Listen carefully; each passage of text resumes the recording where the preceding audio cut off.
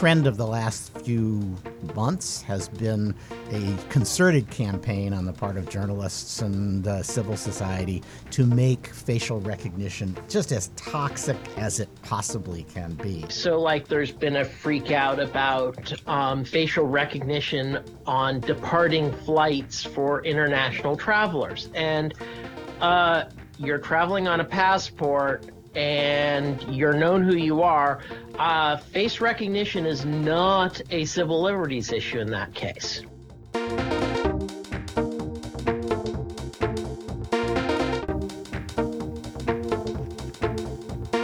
Welcome to episode 271 of the Cyber Law Podcast, brought to you by Steptoe and Johnson. Thank you for joining us. We're lawyers talking about technology, security, privacy, and government, and the views we express here do not represent the views of our families, our spouses, our clients, our firms, our institutions, or, frankly, us 3 weeks from now. Today, we're going to be interviewing Glenn Reynolds, the Instapundit, and also Beauchamp Brogan, distinguished professor of law at the University of Tennessee, Knoxville, and author of a new book called The Social Media Upheaval. It should be fun, and we'll get longevity advice from him as well. I'm joined for the news roundup by Maury Shank, who advises Steptoe on European technology and cybersecurity issues, by Matthew Hyman, formerly with the Justice Department, now with the National Security Institute, and by Nick Weaver, a senior researcher and lecturer at UC Berkeley. I'm Stuart Baker, formerly with NSA and DHS, hosting today's program.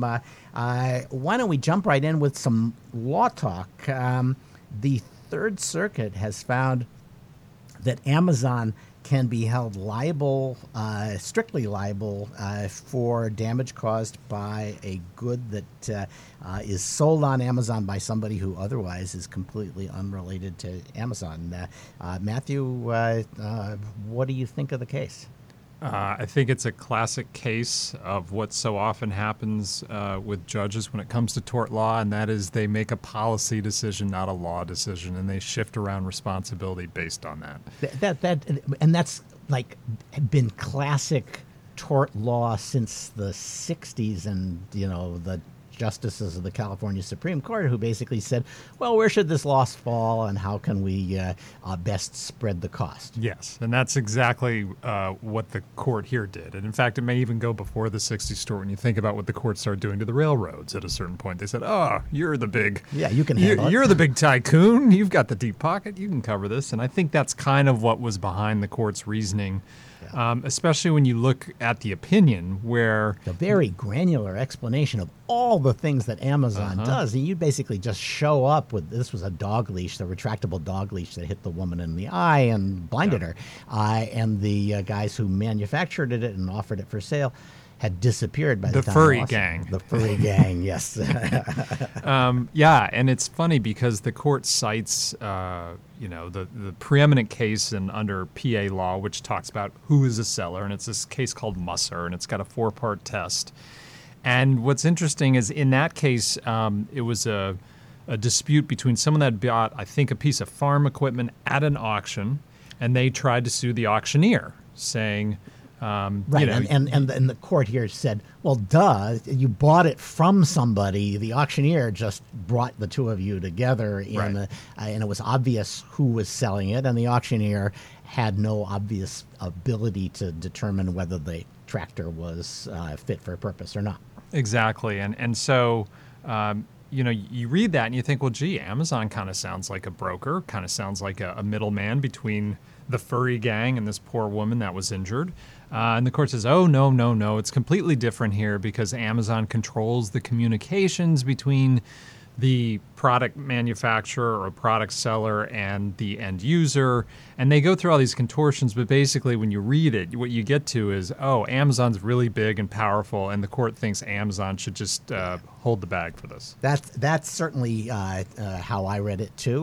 What I thought was really interesting is the Section 230 analysis in this case, where the court says, maybe Section 230 of the Communications Decency Act actually does provide an immunity for certain kinds of torts that sound like garden variety strict liability consumer products torts. Yeah. In fact, the court sort of says on those claims, the plaintiff, she had these arguments about Amazon had a duty to disclose certain warnings and safety things on the website, and the quality of the disclosure should have been greater. And the court said, on those counts, you're out. CDA blocks It was those. the furry gang's responsibility to provide you with a warning, and the fact that they didn't do it does not make Amazon liable. Yeah, which again makes the line drawing between what the CDA blocked and what the court allowed to go against Amazon really hard to follow, because somehow it's okay for the CDA to block whatever postings Amazon should have had on the website, but Amazon's other control of communications made it liable. And so again, I think the court sort of split the baby. And although I have to say, I think this applying the CDA to say you're going to be immunized from tort liability for failing to warn about problems with the merchandise that are being purchased is a big subsidy to Silicon Valley. Yeah, absolutely. I mean, everyone that's got a marketplace, which is how most of these things are structured. We spoke maybe a month or two ago about the Supreme Court case involving Apple and the antitrust liability over its iTunes store, or App Store, I should say. And so, I think courts are going all over the map to try and tag these big Silicon Valley giants with responsibility. I just think they're doing it in a really inartful and zigzag way. Yeah. All right. The sort of trend of the last few months has been a concerted campaign on the part of journalists and civil society to make facial recognition just as toxic as it possibly can be. And today was probably the apotheosis of that when they discovered that facial recognition was being used by ICE. Presumably to find illegal immigrants, and they were getting their data from the DMVs that have perfectly good pictures of us all, at least those that are willing to cooperate, which is about half of them. And the kind of continuing stories along these lines, Nick, Maury, you guys have followed this pretty closely. What's your sense about how seriously we should take these stories? I think we should, but it takes some nuance. So what it really comes down to is I think there needs to be the notion of relevant expectation of pseudonymity. That is, unless you are a rectal cranial inversion case and acting out, people shouldn't know who you are. So if you're in a crowd or the like, that's fine. But if it's in a situation where people should know who you are, then it's another story. So like there's been a freak out about facial recognition on departing flights for international travelers. And you're traveling on a passport and you're known who you are. Face recognition is not a civil liberties issue in that case. No, it's a convenience issue because the only difference it makes is that you don't have to produce your passport for the fourth time going through the airport. Yeah, and so I was going to say that Nick's response illustrates the problem, though. When we have these new technologies, we end up having these debates. It happened with wiretapping. It happened with access to electronic data. Those kind of granular decisions, somebody's going to have to lay down the rules on when you can do what. Yes, and I'd like to do a modest proposal that it should be a twofold test. The situations, one is data check versus retention. So let's take, for example, the piece in The Guardian about the London experiment. Well, in that case, they were checking but not retaining against a hot list. This seems quite reasonable, except for the false positive rate seemed a bit high. It seemed to have about a 50% high false positive rate. I think they stopped about 22 people, or at least they stopped 22 people, and 8 of them were the people they were looking for or were wanted for some reason. Right. And that seems a bit too high of a false positive rate to be useful in practice, but the basic idea seems very sound. But then we have stories about the notion of shopping malls using this to identify people, track them, and associate their movements. And if I was an evil Silicon Valley type, this would actually be my startup.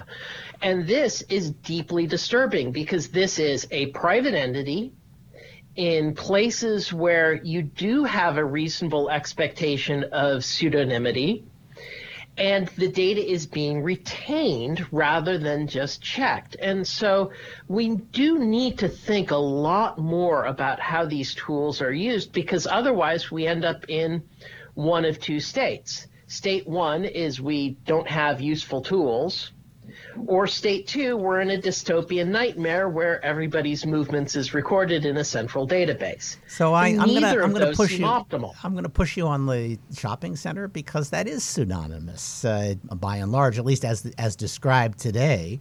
Their principal concern is to be able to follow a shopper consistently, to say this shopper went down aisle 1 and then aisle 4, and then they stopped at the end cap on aisle 5, and then they went quickly to vegetables, picked up a bunch of vegetables and left. And that tells them something. And then I tie it into the credit card when it's swiped, and now I know their identity for the next time they go in the store. Yeah, and that's the next step that goes into the situation. You're right.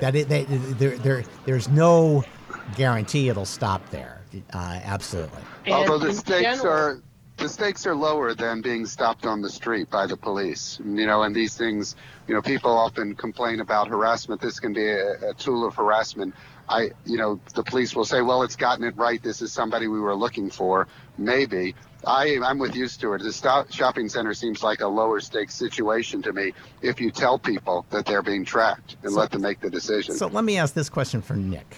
Nick, facial recognition has gotten a whole lot better, a whole lot faster, which is why the toxification campaign is on, because it actually is starting to be plausible as a tool. It's only going to get better if we continue to use it and test it and to discard and correct errors that it makes. And presumably, if we're going to use it, we want it not to be making errors. So why shouldn't we continue to use it in order to make it better, as opposed to saying, well, it's no good now, so we're not going to let you make it better? Well, there's actually an interesting question of, can it actually get better? So there's a recent test done by NIST, which is really concerned with accuracy of this stuff. And so there were two tests. They were on mugshots, so actually pretty good quality for facial recognition. One was male versus female. One was white versus black. And for both of those, the accuracy for the women and the accuracy for the black males versus white males was vastly lower across the board, across a gazillion different implementations. And they don't even know why that is. And so when we're dealing with stuff where we have this real black box lack of understanding of what's going on at all, there actually is a question of, can it actually even get better than what it is? Well, so it can certainly do better in certain circumstances, right? One of the reasons why using it when people are boarding planes is likely to work is you have a very limited number of people. You have like 300 people and 300 names, 300 pictures, and you're trying to match a face to one of those 300. That's much more plausible than trying to match faces to thousands of criminal suspects or mugshots. Yes, it's going to get better in every situation. We've been through this with images. Image detection has huge improvements with tweaking of deep learning algorithms, and then people said, well, that's harder, for language. And now language, people are coming up with algorithms where it's much better than human capability on recognizing and translating language. And I feel deeply involved in this industry to a moral certainty that face recognition will get much better. Give it just a couple of years. Yeah, in the intersectional universe, Chinese people are people of color and therefore specially protected, but the Chinese seem to be making facial recognition work in China on Chinese faces. So it's not clearly inoperative if your skin is darker than Scandinavians usually have. It is also not clear how much China is cheating. So Yeah, a fair really enough, good yes. cheat on face recognition is you look at the cell phone first. All right. Well, we're going to get to this. This will be a continuing theme of the show, I'm sure. But let's turn to what the Chinese are cheating on now. They are dumping malware, frankly, onto the cell phones of people who are crossing the border into Western China, including tourists, not just people who seem to be returning Muslims. Matthew, what are they actually doing with this malware?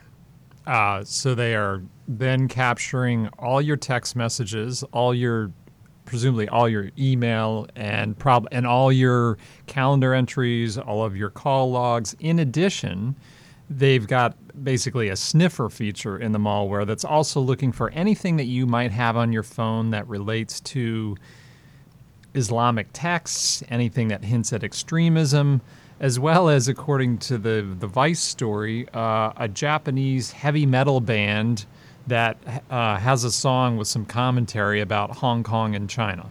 Well, Japanese heavy metal, you can understand that. Nick, is this really different from what Cellebrite does? With Cellebrite, you plug the phone in to a board, and it searches for what you tell it to search for.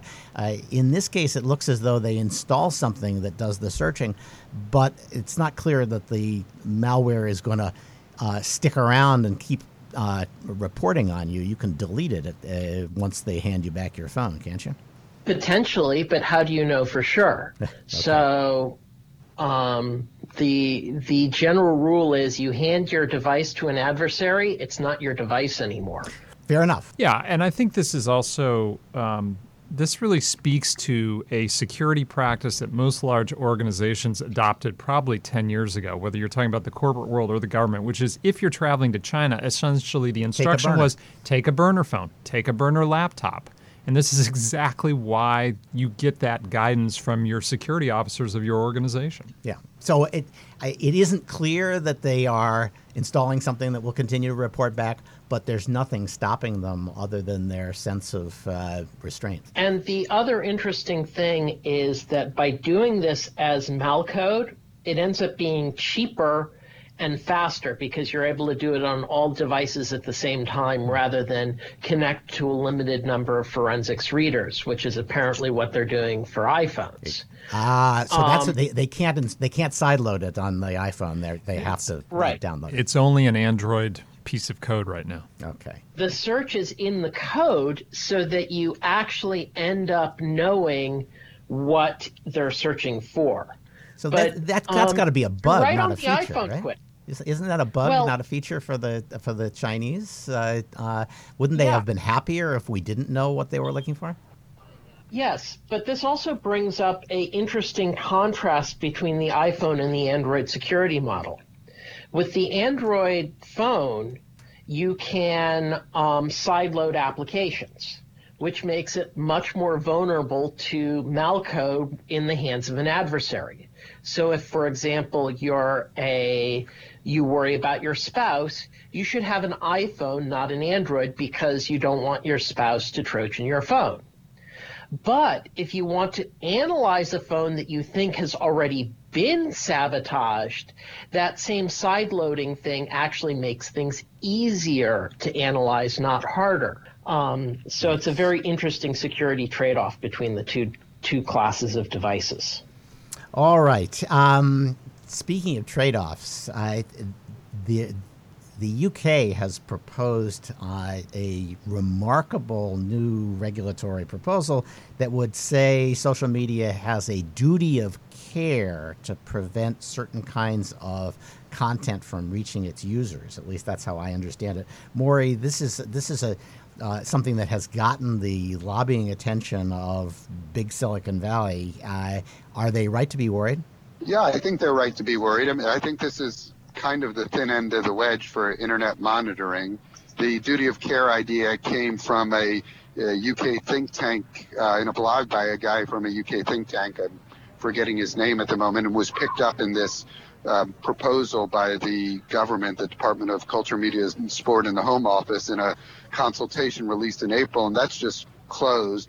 And a lot of people are taking an interest in this because it could be an obligation to take down all kinds of internet content, terrorist supporting, online, child pornography, and some others, and to have technical mechanisms for doing that, which is really contrary to the current regulatory framework under the e-commerce directive, which allows. Yeah, go ahead. The e-commerce framework kind of instantiates the Magaziner consensus, which is gone anyway, and as a practical matter, most of the Silicon Valley companies are aggressively policing content. They have thousands of content police already. So is the objection that they aren't sure that they're doing a great job and that having an actual obligation here means that they'll be held liable a lot more, or is it something else?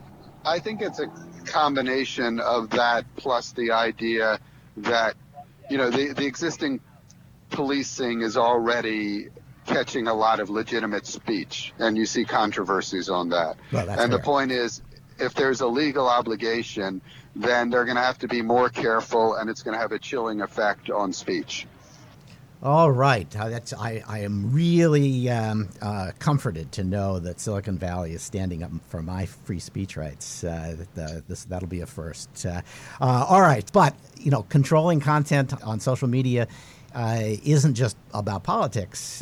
Nick, there was a story recently about how Facebook and YouTube have all these guys who are making boatloads of money selling dubious cancer cures to people, and the question of what, if anything, Facebook and YouTube can do about this. Well, this is just yet another example of the fundamental problem that Silicon Valley faces trying to do content moderation and understanding. That you don't do content moderation and understanding, you get the quacks and you get genocides. And technically, I don't think Facebook likes being a party to a genocide, but hey. And so whenever you have a case like this, so in this case it's cancer, where one side or one group has a huge organizational motive and opportunity to manipulate the system, you get these manipulations unless you have intelligence and human intelligence in the loop.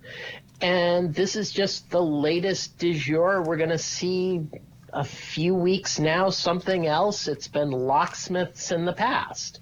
So let me ask about this. I mean, one of the poster children for abusive cancer cure BS that has made millions on Facebook and YouTube is a guy who was prosecuted for practicing medicine without a license and sent to jail. And when he got out, he started doing it again. But it does raise the question: why are we beating up Facebook and YouTube over this kind of thing when the guy who did it is easily reachable and can be prosecuted? Maybe we would be better off not asking Facebook to create a science court about cancer cures and instead take these guys to a real court. Well, it depends. In this case, yes. But what about things like the anti-vaccination lunatics who don't seem to understand what herd immunity is? They are not committing any crime, unlike some of these quacks.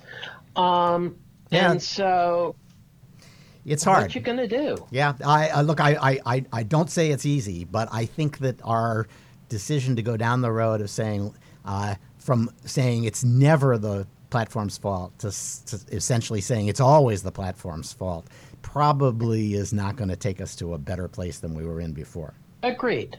Okay. Quick update on the U.S.-China trade war.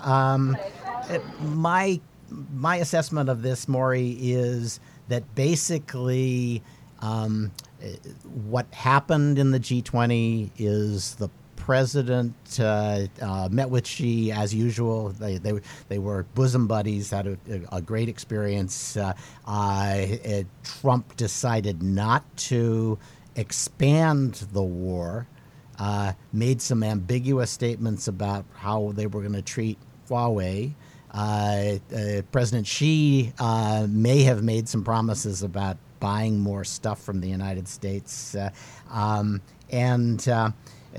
No one back in Washington actually knows what the president has decided about Huawei, and you can see the Commerce Department struggling to figure out how it's going to implement the new climate under the existing sanctions that have been imposed. We're only going to find that out if we continue to watch.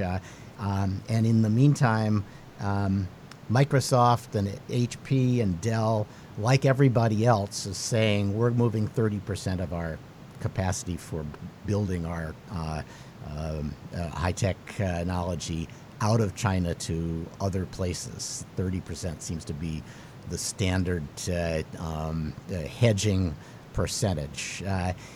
Is it as kind of confused as that?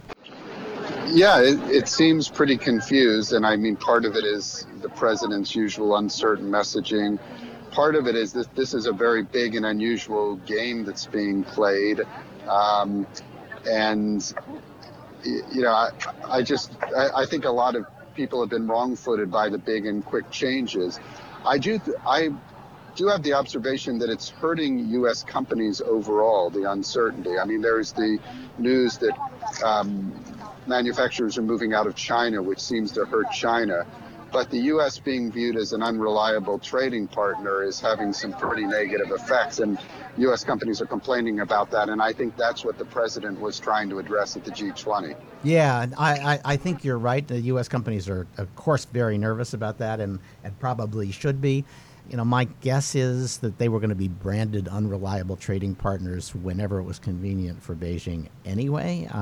And anything in the high-tech sector is almost by definition something that China wants autarky on. So I suspect that you're treating the symptoms, not the disease, when you try to avoid being labeled an unreliable supplier of technology to Chinese companies. But I have to say, I think while the president is, as usual, a little low on fine motor skills on policymaking, this ambiguity with people continuing to hedge their bets by moving their supply chain partially outside of China probably does put long-run continuing pressure on China in a way that nothing else has. I don't disagree with any of that. I think the broader dispute is one that could go on for quite some time. I don't expect an immediate resolution of the broader U.S.-China trade tensions. All right. Well, I'm going to try to wrap it up here. One story that I did want to note is that Perceptix, the license plate and camera company that had a breach of CBP data from one lane of traffic that created a big problem for CBP, has actually started down the process of being debarred. It's a very striking penalty and makes me wonder whether the problem is not just that they had poor cybersecurity, but that they covered it up in the view of CBP or were not forthcoming about the fact that they'd been compromised by Boris the bullet dodger. But if you believe there should be consequences for government contractors who have bad security, boy, this is going to turn out to be a essential case to study for the future. And boy, Boris is going to have a lot easier time on his extortion in the future. Absolutely. Pay him first, immediately, and then report. Because after that, every day you delay reporting is a day that you could be determined not to be a reliable supplier, and in the end, you could be debarred for it. Okay, I'm going to turn now to our interview guest, who is Glenn Reynolds. He's the Instapundit. He's the Beauchamp Brogan Distinguished Professor of Law at UT Knoxville. He is the guiding spirit behind Instapundit.com, and he's the author of a new book, The Social Media Upheaval. So, Glenn, thank you for joining us. It's a real pleasure to have you on the program, and I really enjoyed your book. Let's start with the elevator pitch version of the book. What's your thesis here? Well, it's probably best to start with just sort of how I came to it, which was kind of by accident, the way I get all my ideas. I was actually reading a book that had nothing to do with social media, although it's a pretty good book. It's by James Scott from Yale. It's called Against the Grain, and it's about the very earliest cities. And the interesting thing about the very earliest cities was that they sort of sprang up and often got pretty big with thousands or tens of thousands of people in them. And then they would depopulate because some epidemic would spread all over, and everybody would either die or flee to the countryside to escape it. Because, in fact, humans had literally no experience with cramming thousands of people and their animals all together with no knowledge of sanitation. And there was an observation Scott made. He said, the pioneers who created this historically novel ecology could not possibly have known the disease vectors they were inadvertently unleashing. And then right as I was reading that, I also happened to see a tweet by Richard Fernandez on Twitter where he said, the internet is rewiring brains and social relations. Could it be producing a civilizational nervous breakdown? And I was thinking, well, it does seem like society's getting crazier. Maybe it actually is getting crazier. There's a whole school of information theory called memetics, which is about memes, and I don't mean pictures of cats with funny phrases on them, but about what are essentially viruses of the mind, self-perpetuating ideas that reproduce in people's brains and are spread otherwise. And really the effect of social media, in part, especially because social media is sort of big monocultures, near monopolies of whatever particular flavor of social media they are, is created a space where ideas can spread with unprecedented rapidity and lack of thought in the process. And that's exactly what happens. And so I was like, maybe the social media, maybe Facebook or especially Twitter, are kind of like one of those early cities where we're cramming all these disease vectors together that we don't even really know about or understand, and experiencing the consequences. And so that's sort of where I started from. Yeah, and clearly, I mean, Twitter mobbing is a great example of rapid spread of a harsh justice, if you believe it's justice, but harsh treatment that you just would not have seen before it became possible to quickly like or pass on advice or a condemnation of a particular individual. And that, at least, is relatively new, although maybe not so new, right?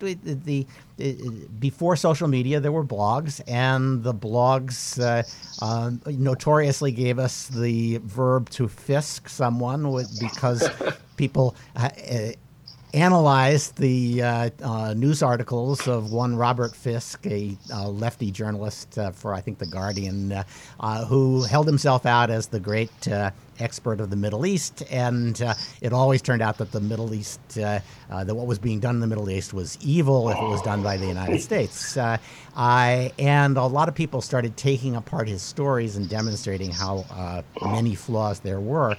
And that was, while it was not quite the same as a Twitter mobbing, it must have felt the same to him. Oh, well, I don't know. He showed no signs of embarrassment. But I would say it's actually the opposite of a Twitter bombing, because one of the things you see, and there's research to bear this out, which I talk about in my book, is the vast majority of people who retweet something or comment on it and share it on Twitter never read the story. They just read the headline and maybe a sentence description that's there. Fisking is exactly the opposite. In Fisking, people literally went through his entire column, paragraph by paragraph, refuting or mocking it, and you had to actually read the whole column to get there. And also, it didn't lead to a mob calling for him to be fired or milkshaked or whatever, the way Twitter mobs tend to do now. I would say the Twitter mob is very different, and it's because, in fact, the structure of the blogosphere was very different than Twitter. The blogosphere is what systems engineers call a loosely coupled system. Things that happen in one part of it don't immediately ramify to and affect other parts of it. If I post a blog post, for it to affect other bloggers have to actually read my post, think about it, post something of their own, and they have to choose to visit my blog first. There's no common channel. When you're on something like Twitter, it's a lot more like the old Usenet, really, where you have a common channel that trolls can dominate, and you also have the factor that people are really bouncing off of subject lines and headlines rather than reading and thinking about things. And the structure of Twitter, I use Twitter as an example. All social media have this to greater or lesser degrees, but Twitter is sort of the most stripped down and has it most plainly has this characteristic. People are responding emotionally and quickly, and that's not by accident. Twitter, and again, all social media, is designed to do that. The algorithms are designed to promote what they call engagement, and engagement is basically an emotional response. And as Jaron Lanier points out in a passage in his book that I talk about in mine, the algorithms are designed to promote engagement, and the easiest emotions to amplify are the negative ones. So by design, social media tend to make you sadder and angrier and more hair trigger reactive as you use them. And again, I think that's not a characteristic of the blogosphere. The Twitter and other social media are tightly coupled systems where you can easily react to something, that somebody else can react to what you've done, and so on down the line. It's more like a nuclear reactor with the control rods removed. So I understand that. It's interesting. So you're really saying the good old days were 2006, when bloggers reigned supreme, and before Twitter and Facebook really had totally taken over the process of exchanging social views. Well, it depends on what you mean by good. Obviously, it's been very, very good for Mark Zuckerberg et al. But and there are others. I mean, plenty of people get plenty of enjoyment off Twitter and Facebook. I experience Facebook very differently because it's all my friends on it. People generally behave pretty well. Twitter is usually strangers yelling at each other. But again, it somewhat depends on Twitter who you follow. But the overall structure of Twitter, I think, is negative, and I think that it had the effect. There's still plenty of blogs out there, but it had the effect certainly of taking a lot of people, especially people who didn't have the time or energy to set up or maintain a blog, and they had an outlet. Now they can go tweet or they can go Facebook, and that's very nice. The problem with Twitter is you could be a person with hardly any followers on Twitter, but if you tweet the wrong thing, you can have a mob coming after you anyway.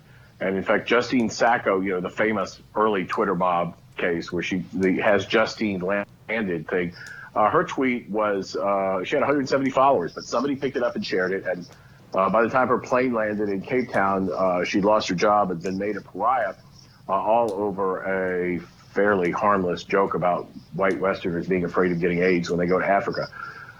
That's something that you didn't get in the blogosphere. So in that sense, yes, the blogosphere is definitely superior. Mobbing is something that is a natural instinct to people, and it predates social media. People like to be part of a mob because they get catharsis, they get a sense of power without responsibility because it's diffused in the mob, and humans have a natural tendency to form mobs. But what has happened with social media is it's become much easier to do that. So in essence, it's been subsidized, and when you subsidize something, you get more of it. Yeah, so I've been kind of mildly Twitter mobbed. You've been Twitter mobbed. In my experience, if you wait a little, the other side of whatever argument you're being Twitter mobbed about starts to weigh in, and then everybody starts fighting with each other, and they're no longer as interested in mobbing you. Yes, and that's actually the. Go ahead. That's the advice I give to large institutions in particular. When you've got an employee being mobbed or you're being mobbed, one of the things a lot of people want to do is they say, we need to get out ahead of the story. This is like 1990s PR advice. Get ahead of the story. On Twitter and, social media, that's usually a mistake because, in fact, most of what happens on social media doesn't actually matter in the real world. Just because people are saying bad things about your company on Twitter does not mean that they're actually going to even stop buying your products. And one of the problems these institutions have is by now they all have one or more in-house social media people. And those are the very last people who are going to tell their bosses, yeah, ignore social media. It doesn't really matter what happens there. And yet the truth is most of these things, you just wait out of 2 or 3 days or at most a week and everybody's forgotten about them. So the best thing to do is nothing, usually. Yeah, that makes sense. My other thought, I want to get to your regulatory and legislative proposals, but on the self-help front, if you're looking for a way to get the benefit of Twitter without the lunacy, I recommend a app called Nuzzle, Nuzzel, which simply sends you copies of stories that have been tweeted by 2 or more of the people you follow. So that it's basically saying, it will send you one if that's what you want. But it takes away some of the urgency, but it allows you to find stories that people you respect actually think are important, and you can you set the filter so that the more people have reacted to it, the more likely it is to be high on the list of stories to read. So it's not a perfect substitute for or perfect antidote, but it does take a lot of the false urgency and emotion out of the process. Oh, that's really interesting. Although it's Nuzzle sounds more like some kind of a porn app or dating app, but it's an interesting approach. Yeah, I actually I quit Twitter, but I still have an old Twitter account that I use to look in on what's going on Twitter since I don't tweet anymore. I basically said, why give them free content and get myself agitated? And I found myself much happier and more relaxed and just with an extra degree of sort of distance between me and the problems of the world. There's something about being involved in the back and forth on Twitter that makes you feel like when there's something bad happening in the world somewhere, you're involved. You own it somehow, and it's just, it's not true. It's not your everybody's problem. waiting for your latest pronouncement on it. Right. It's not your problem. Yes. So it's very useful. And I think, to continue my disease metaphor, people will gradually acquire habits that are the mental equivalent of sanitation that will help address this sort of thing. We did not evolve in an environment where we were being assailed by toxic ideations all the time. But we'll adapt to that, I'm sure. I just hope there's not too much damage done along the way. Well, I'm afraid it's a little like the 1918 flu. It strikes the young hardest, but the ones who survive will be immune for life. Well, what's actually interesting that I've observed is that if you go back 5 or 10 years to when Twitter and Facebook were new, young people like my students, college students, high school students were the early adapters.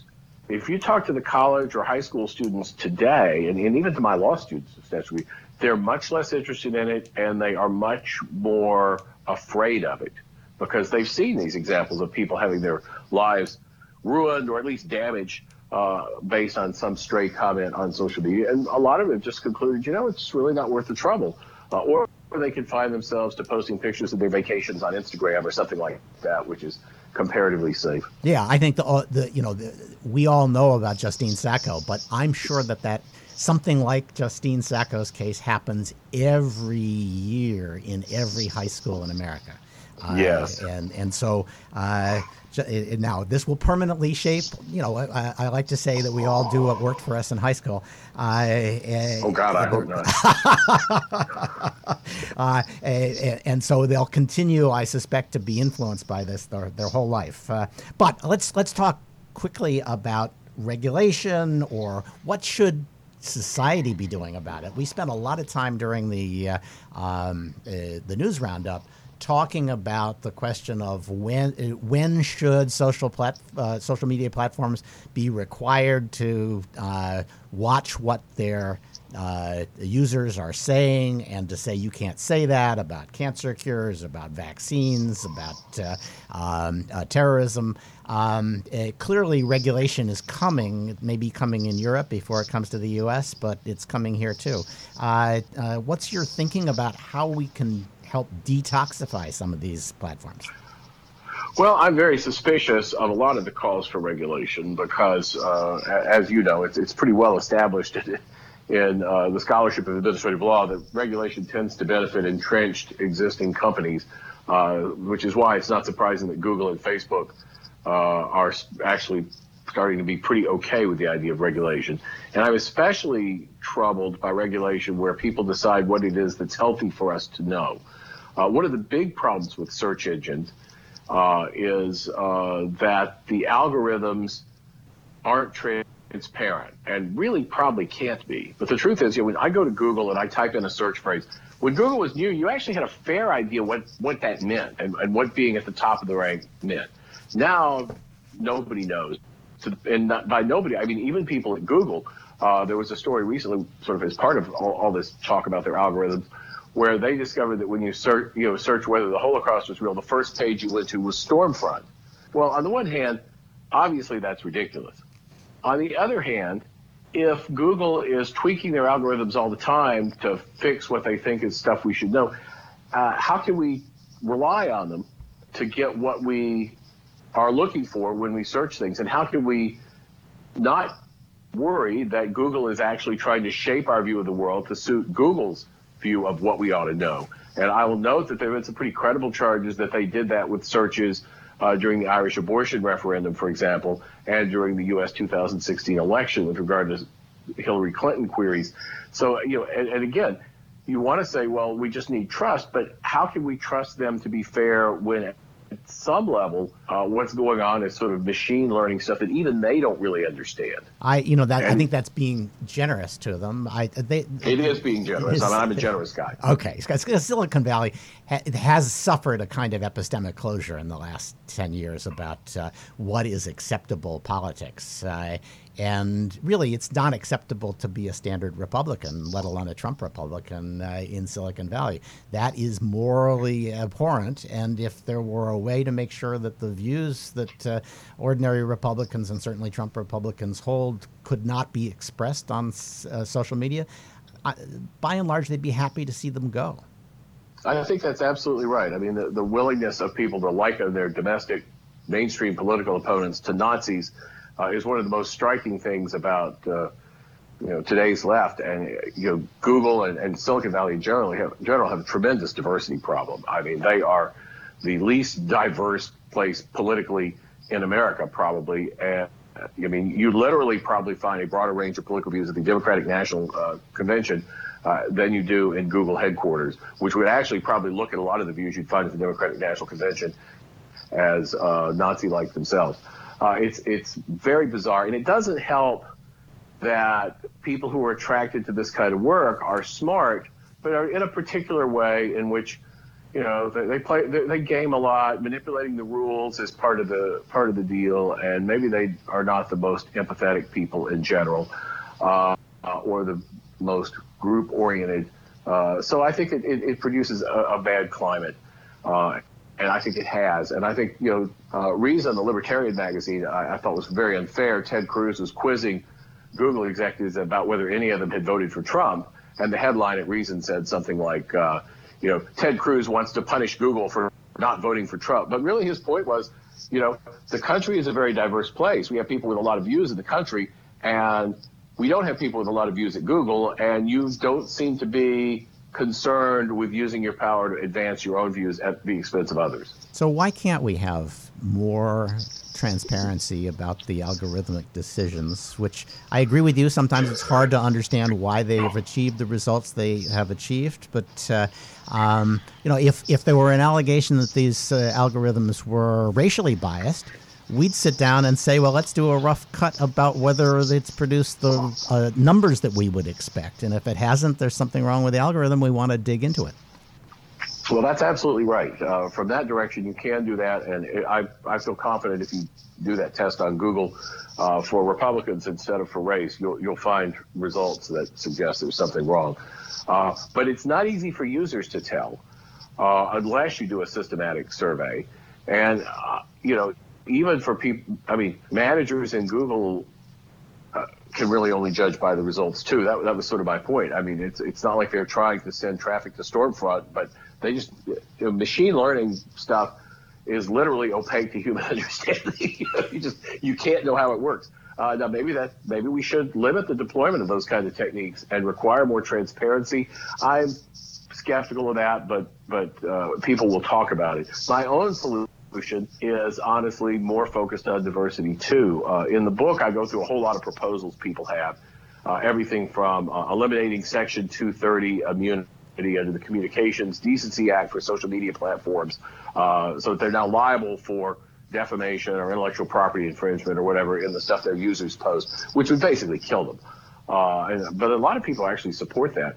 I talk about proposals to regulate content more, which I think would violate the First Amendment and be terrible anyway.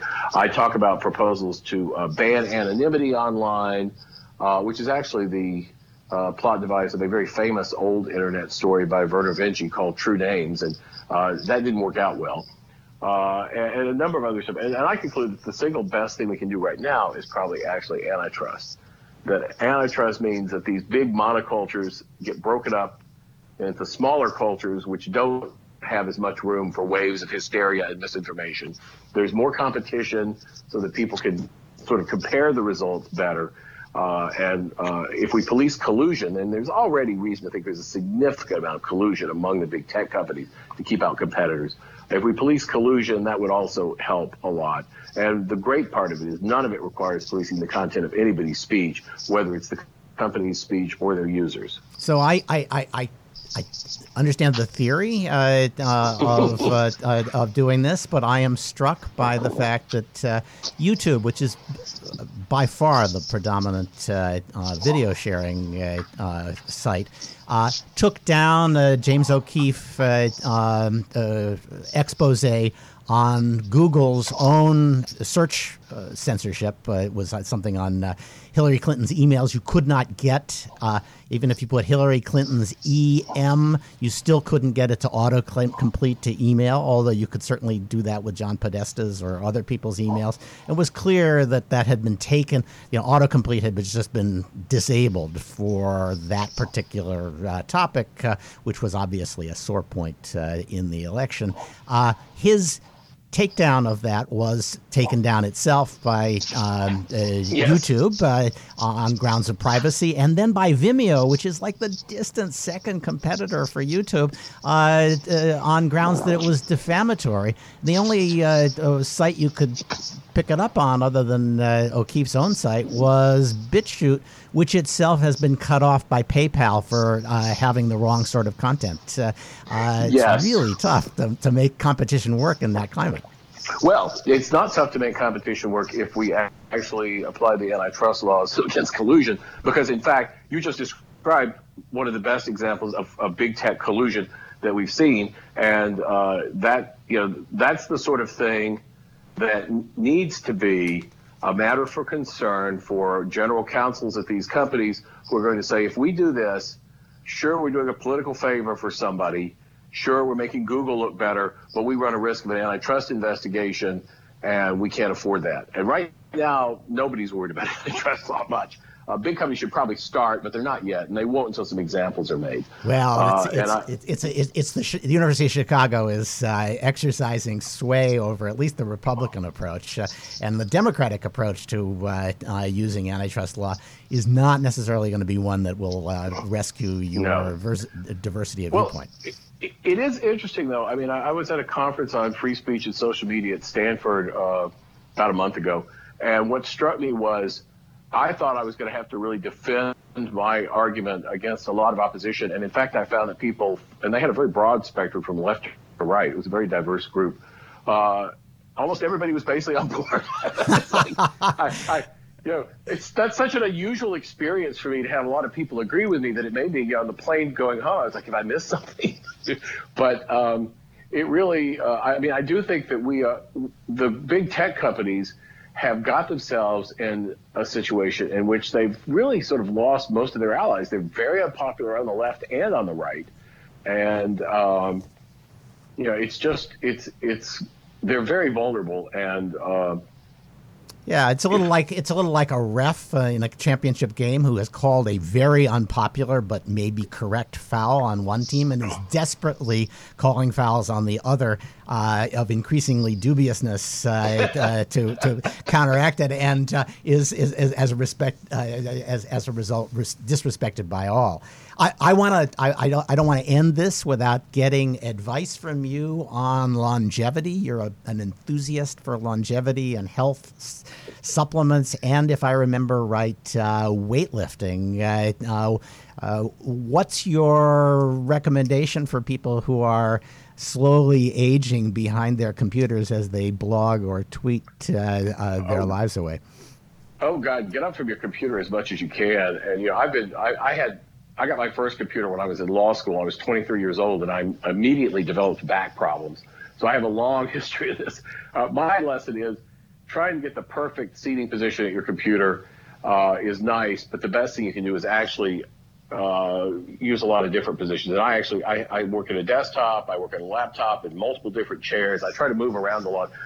So I'm just not doing the same thing over and over again. Weightlifting really helped me with all my sort of back, shoulder, neck, knee, hip pain. And I feel much better. And you can buy Mark Ripeto's Starting Strength book and get started, and you'll feel a lot better in a year, I promise.